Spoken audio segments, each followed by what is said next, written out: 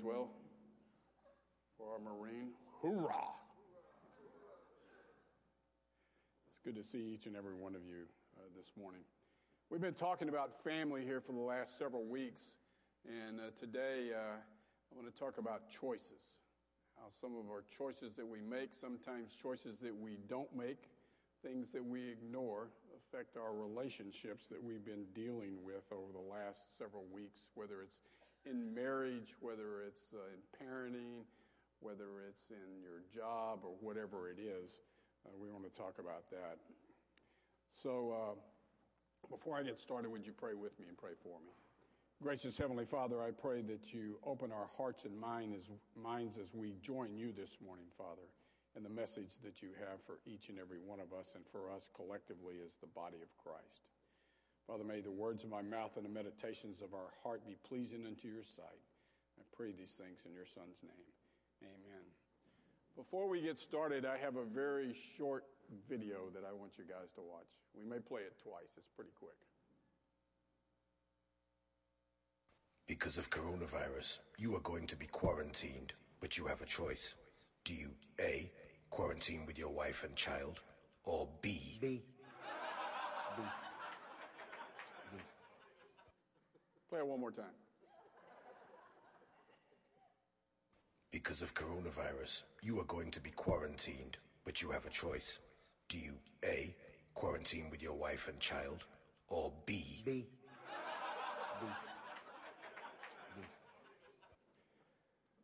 So we make choices every day. Often we make them every hour or every moment of the day.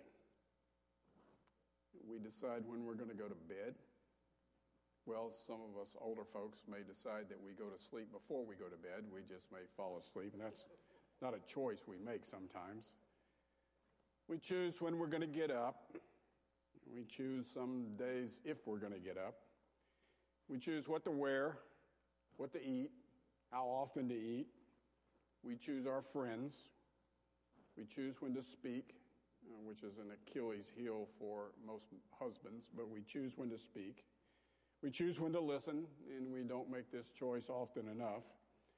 We choose what sports teams we follow. As long as they're winning, we continue to choose them. We choose our mates. And kiddos, I'm sorry, you can't choose your parents, but we can choose our mates.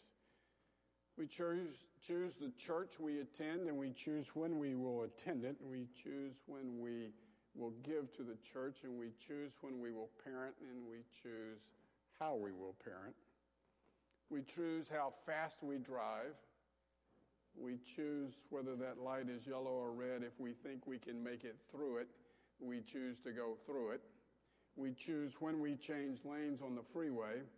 We choose when we yell at the person that's changed the lanes in front of you, regardless of whether we think he's armed or not. We choose how we speak. You know, we choose to be vindictive. We choose to be merciful. We choose to be angry, yet we choose to forgive. We make choices about things that we have absolutely no control over. In fact, sometimes we make our choices based on what we think may happen, and then when it doesn't happen, we are stuck with a real silly choice sometimes. You see, God gives us free will to choose so often and in so many different ways. And thank goodness there's some things he doesn't give us a choice about.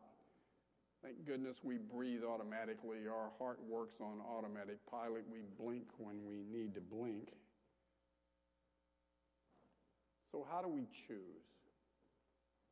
Do we choose based on emotions? Do we choose because somebody else said this is what we should do and what we should choose? Do we have information when we choose? And then when that information turns out to be wrong, do we have the integrity to admit that we are wrong, or do we choose to blame somebody else? Do we pray before we choose? And how often do we choose not to choose at all? How often do we just throw our arms up and say, whatever? Priorities and idols can be a constant struggle. Though we call Jesus our Savior and Lord, We tend to let things of this world assume an extraordinary level of importance that often narrows our focus on Him. Sometimes we would rather skip church, and we have very good reasons. It's raining outside. Or we have a better offer for that morning. Scripture is incredibly practical concerning the choices, and I think the Scripture, even though it was written years ago, is so practical to today. The psalmist poses a thought-provoking question in the 25th chapter of Psalm, beginning in the 12th verse. Who then is the man that fears the Lord? He will instruct him in the way chosen for him. He will spend his days in prosperity, and his descendants will inherit the land. The Lord confides in those who fear him. He makes his covenant known to them. The fear of the Lord is simply to recognize God for who He is. He is holy. He is almighty. He is righteous. He is pure. He is all-knowing, all-powerful, and all-wise. Most importantly, He is your friend. So why don't we seek the guidance of someone that has all this power, all this knowledge, and is our friend? When we regard God correctly, we get a clearer picture of ourselves. We are sinful, weak, frail, needy, self-centered, and prideful. When we recognize who God is and who we are, we should fall at His feet, seek forgiveness, and give Him humble respect. Only when we show Him this and who we are and what we think about Him, then will He help us choose His way. The Psalms in the three preceding chapters postures worship. David presents three postures of piety in those chapters. He, at one point, is lying down, he's standing, he's sitting, he's kneeling. In the 22nd Psalm, he's lying alone, falling flat on his face, saying, "My God, hast thou forsaken me?" In the 23rd Psalm, he's standing and he is walking, saying, "The Lord is my shepherd, therefore I shall lack in nothing." In the 24th Psalm, he is sitting in a chair describing the character of a man asking, "Who shall ascend onto the holy hill and hereafter be partaking of happiness?" In the 25th Psalm, he is kneeling with his hands and voice raised to God, asking, "What man is it that fears the Lord?" The psalmist is showing the power of good choices. The choices we make reveal about who we are and the values we hold. It reveals how we feel and how we live in other relationships. It reveals the relationship in our marriages, in our parenting, in our serving, in our obedience. When we have a firm foundation in which we make decisions about how to manage life's challenges, our choices make our lives richer and more meaningful and more rewarding, and we actually feel like we're making the best of our lives. This is the power and the beauty of choices. We are inundated today with choices. Each day we have new choices. Many of those will determine the kind of life experience that we have the next day. You see, the psalmist faced the same kind of choices we face.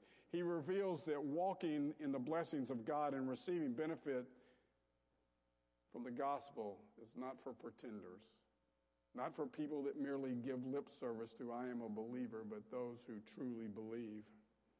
God gave the nation of Israel, His chosen people, the power of choice. The choices they made had profound consequences to each of them. Some good, some not so good. And here's one thing to think about. Although we have the power of choice, so often, in fact rarely, are we free to choose the consequences of those choices. The power of choice has always been part of God's plan for mankind. In the garden, He allowed Adam and Eve the opportunity to choose. God Himself placed both the tree of life, the tree of knowledge and good of evil in the garden. They would be blessed or cursed with the choices they made. Being blessed and being cursed from the choices we make have not changed since that day in the garden. As God's people were about to enter into the promised land, Moses clearly set a choice for the people, saying, I call heaven and earth to record this day against you, that I have set before you life and death, blessing and cursing. Therefore choose life, that both thou and thy seed may live.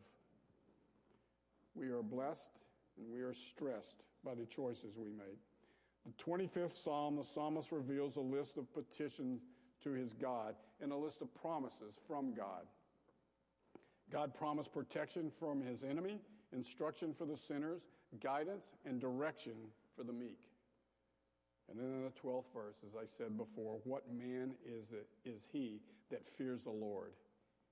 Him shall he teach in the way he shall choose. If a person truly walks in fear of the Lord, God promises to teach him the way that he should choose. The truly blessed man needs the Lord's help to make the right choices. In Jeremiah 10:23, we read, I know, O Lord, that man's life is not his own. It is not for man to direct his steps. God promises to be with those souls that are right, and that they will not lack to lack a heavenly connection. God sacrifices and sanctifies the heart, and he enlightens the head. We all wish that we could choose all our ways and that everything would be okay. But what a mercy is it when God directs that choice and makes our free will and turns it into his good will. If we make our will God's will, God will bestow upon us blessings. God does not violate the free will that we have, but he leaves way too much to our choices. Nevertheless, he instructs our will so that we have an obligation to choose what is pleasing in his sight. Again, a truly blessed person is one who chooses to lean and to fall at the feet of Christ and allow Christ to teach him how to choose. We must all live with the choices we make. Salvation by grace through faith in the Lord Jesus Christ opens the door to many wonderful, eternal privileges. The benefits are increased or decreased by the choices we make. The Psalms encourage us to draw close to God. You know, I have limited knowledge about medical science and about aviation, but I can voice my opinion about so many things. It is my right still in this country, and it is my choice to give my opinion. Yet we must be careful. Many people are making choices or decisions by what has been said by other people, or by what is trending, or what is popular, or whatever is politically correct, whatever that means today. All those things provide so often insufficient, sometimes incorrect information. The psalmist advises those who know the importance of decision-making to allow the Lord to teach them, lead them, and show them the right way. If we follow Scripture, our soul will dwell at ease, and his seed shall inherit the earth.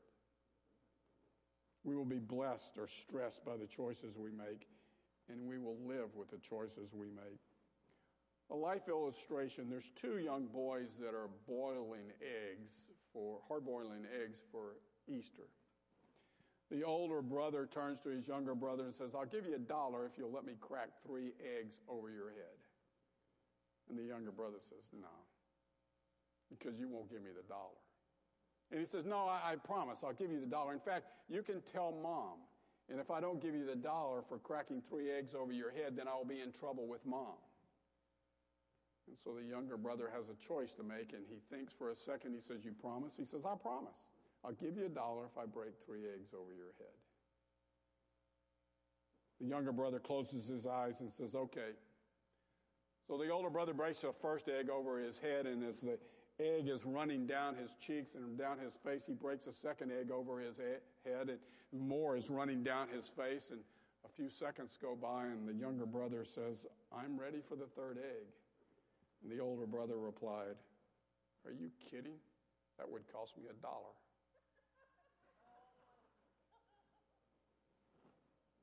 Some choices we make are good, some are not good.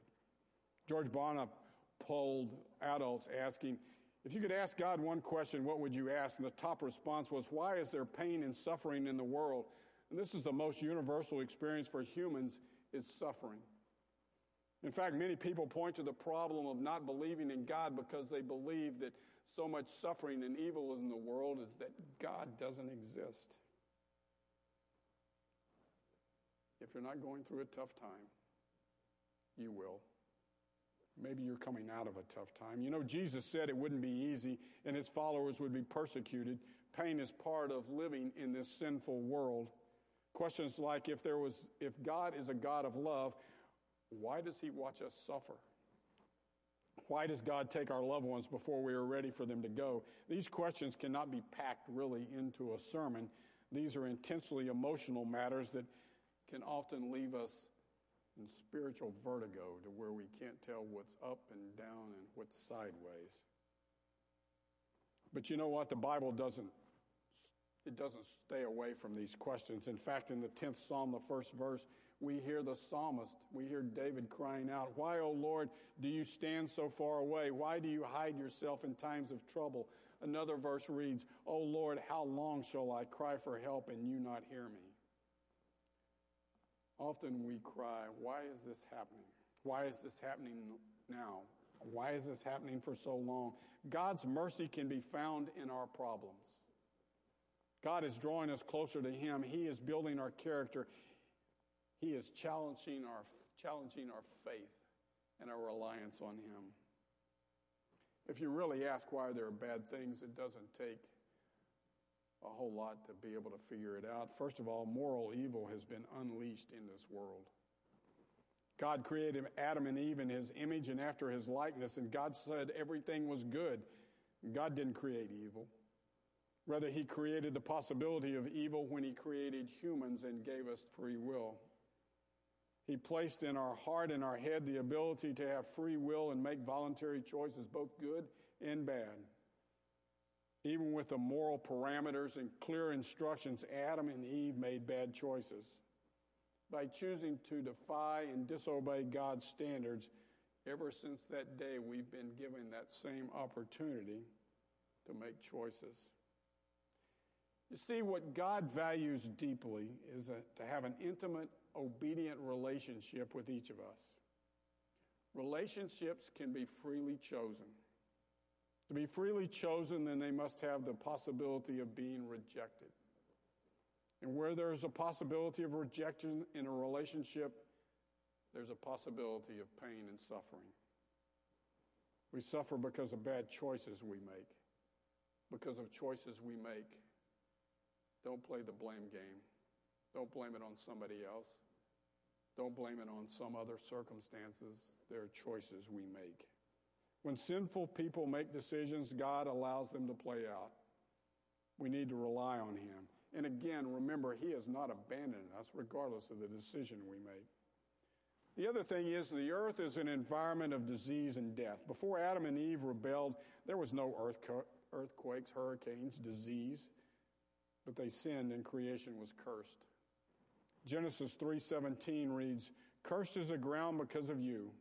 In pain you shall eat of it all the days of your life. Thorns and thistles it shall bring forth for you." Another problem is Satan influences people to do evil. Many things are a direct result of the devil's destructive design. But again, in Scripture, in the 8th chapter of John, the 44th verse, Jesus tells us about the devil.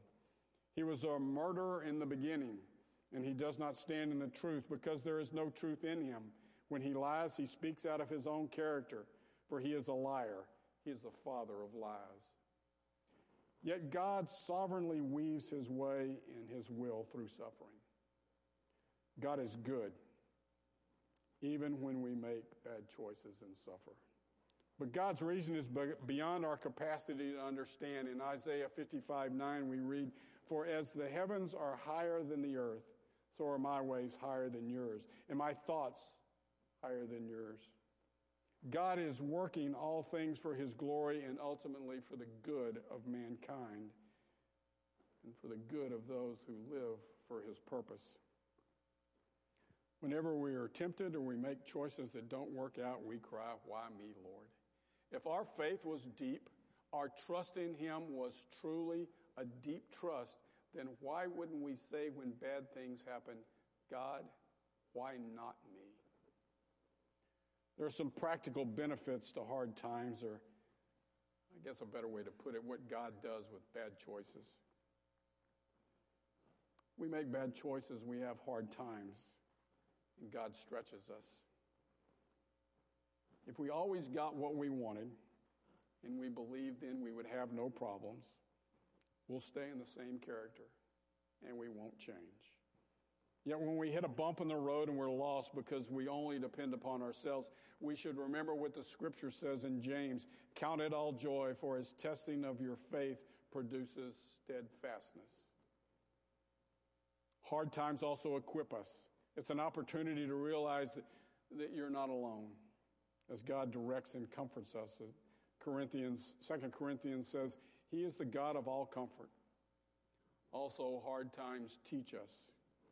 Again, we're not alone. He uses these times to remind us that he is the only way to get through these trying times. In Hebrews, we read, he disciplines us for our good so that we may share his holiness. The discipline for a moment may be painful, and it may not be pleasant, and we may even think it's unfair. But what are we seeking? We are seeking his righteousness. Finally, tough times reach us. C.S. Lewis wrote, God whispers to us in our pleasures, speaks in our conscience, but he shouts in our pains. It is his megaphone to rouse a deaf world. He uses tough times to get our attention, to help eternal realities just come through. I think he's doing that today. Some choices turn into disasters, but through our faith in Jesus, we can recover. Listen to what Jesus says in the 13th chapter of Luke, verses 3 and 5. He says, unless you repent, you will likewise perish. Here you hear the heart of Jesus. God longs for us to repent, quit living the way that we've been living. We think we deserve good things. We think God owes us an easy life. Yet Jesus reminds us that we are fallen individuals living in a fallen world. We should be amazed and thankful that we're given another day to make things right and to seek forgiveness. We can repent, as Jesus calls us to do. For the next few minutes, I'm going to read something. And I'd like for each of you just to bow your heads, close your eyes, crawl up in God's lap. Just relax. Listen to this story that a young man named John Harris wrote. It's called A Room. And I think it is so relevant to each and every one of us about choices we make. So I told Pastor Mark, I said, I just want this to be personal, to be very, very personal to each of us. In a place between wakefulness and dreams, I found myself in a room. There was no distinctive features save for the one wall covered with a small index files. They were like the ones in libraries that list by author and subject in alphabetical order.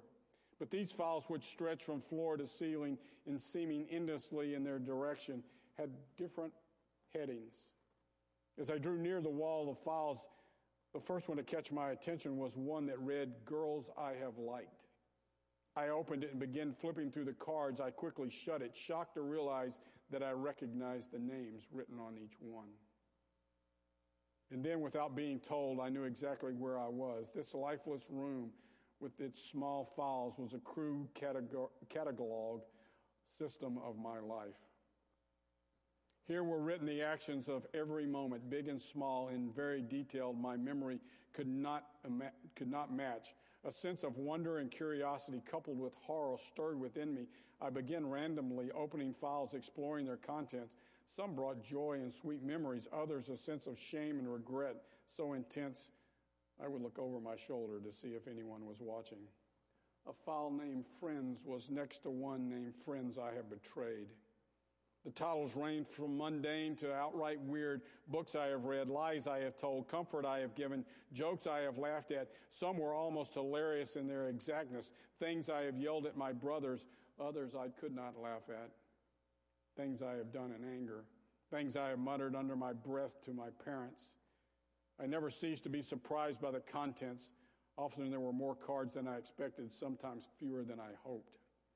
I was overwhelmed by the sheer volume of the life I had lived. Could it be possible that I had time to write thousands and even millions of these cards? But each card confirmed the truth. Each was written in my own handwriting, each signed with my signature. When I pulled out the file, songs I have listened to, I realized the file grew to contain their contents. The cards were packed tightly, and yet after 2 or 3 yards, I hadn't found the end of the file. I shut it, shame, not so much of the quality of music, but more about the vast amount of time I knew the file represented. And then I saw the file marked lustful thoughts. I felt a chill run through my body. I pulled the file out only an inch, not willing to test the size, and I drew out one card. I shuddered at the detailed content. I felt sick to think that such a moment had been recorded. An almost animal rage broke on me. One thought dominated my mind. No one must ever see these cards. No one must ever see the size of this room. I have to destroy them. In an insane frenzy, I yanked the file out. Its size didn't matter now. I had to empty it and burn the cards. But as I took it at one end and began pounding it on the floor, I could not dislodge a single card. I began desperately and pulled out one card, only to find it so strong as steel that I couldn't tear it. Defeated and utterly helpless, I returned the file to its slot. Leaning with my forehead against the wall, I let out a long, self-pitying sigh, and then I saw it. The title bore People I Have Shared the Gospel With. The handle was brighter than those around it, newer, almost unused. I pulled the handle, and a small box, not more than 3 inches, fell into my hands. I could count the cards it contained on one hand. And then the tears began to come. I began to weep, sobbed so deeply that the hurt started in my stomach and shook through me. I fell on my knees and I cried. I cried out of shame for the overwhelming shame of it all. The rows of files swirled in my tear-filled eyes. No one must ever see this room. I must lock it up and hide the key. But then as I pushed away the tears, I saw him. No, please not him, not here. Oh, anyone but Jesus. I watched helplessly as he began to open the files and read the cards.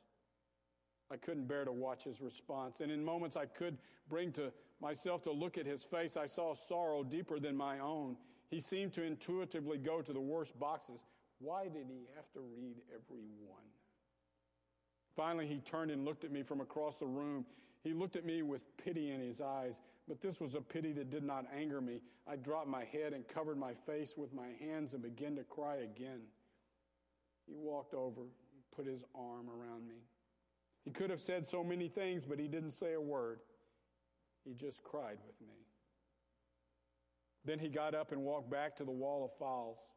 Starting in one end of the room, he took one file, he opened it, and one by one, he began to sign his name over mine on each card. No, I shouted, rushing to him. All I could say was no, no, as I pulled the card from him. His name shouldn't be written on these cards, but there it was, written in red, so rich, so dark, so alive. The name of Jesus covered mine. It was written with his blood. He gently took the card back. He smiled a sad smile and began to sign the cards. I don't think I will ever understand how he did it so quickly, but in the next instant, it seemed I heard him close the last file and walk back to my side. He placed his hand on my shoulder and said, "It is finished." I stood out. He led me out of the room. There was no lock on the door. You see, there are more cards to be written. We all know that we will be held accountable at the end of our time. Lorena?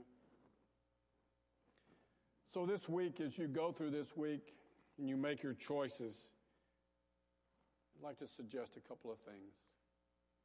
Pray often. Choose to be kind. Choose to be encouraging. To be forgiving. To be slow to anger. Slow to speak. Open to listen. And listen some more. Smile. Pay attention to what God is doing around you. Say thank you so often. Share what God shares with you. Choose to be happy, not vindictive. And remember to love the Lord with all your heart as He loves you. May we each celebrate an abundant life and spend time with Him and share the joy of making Christ-like choices. Above all things, get rid of the pride. So I suggest that you not leave here today the same as you entered today. For it's not what you heard today, but how you live tomorrow.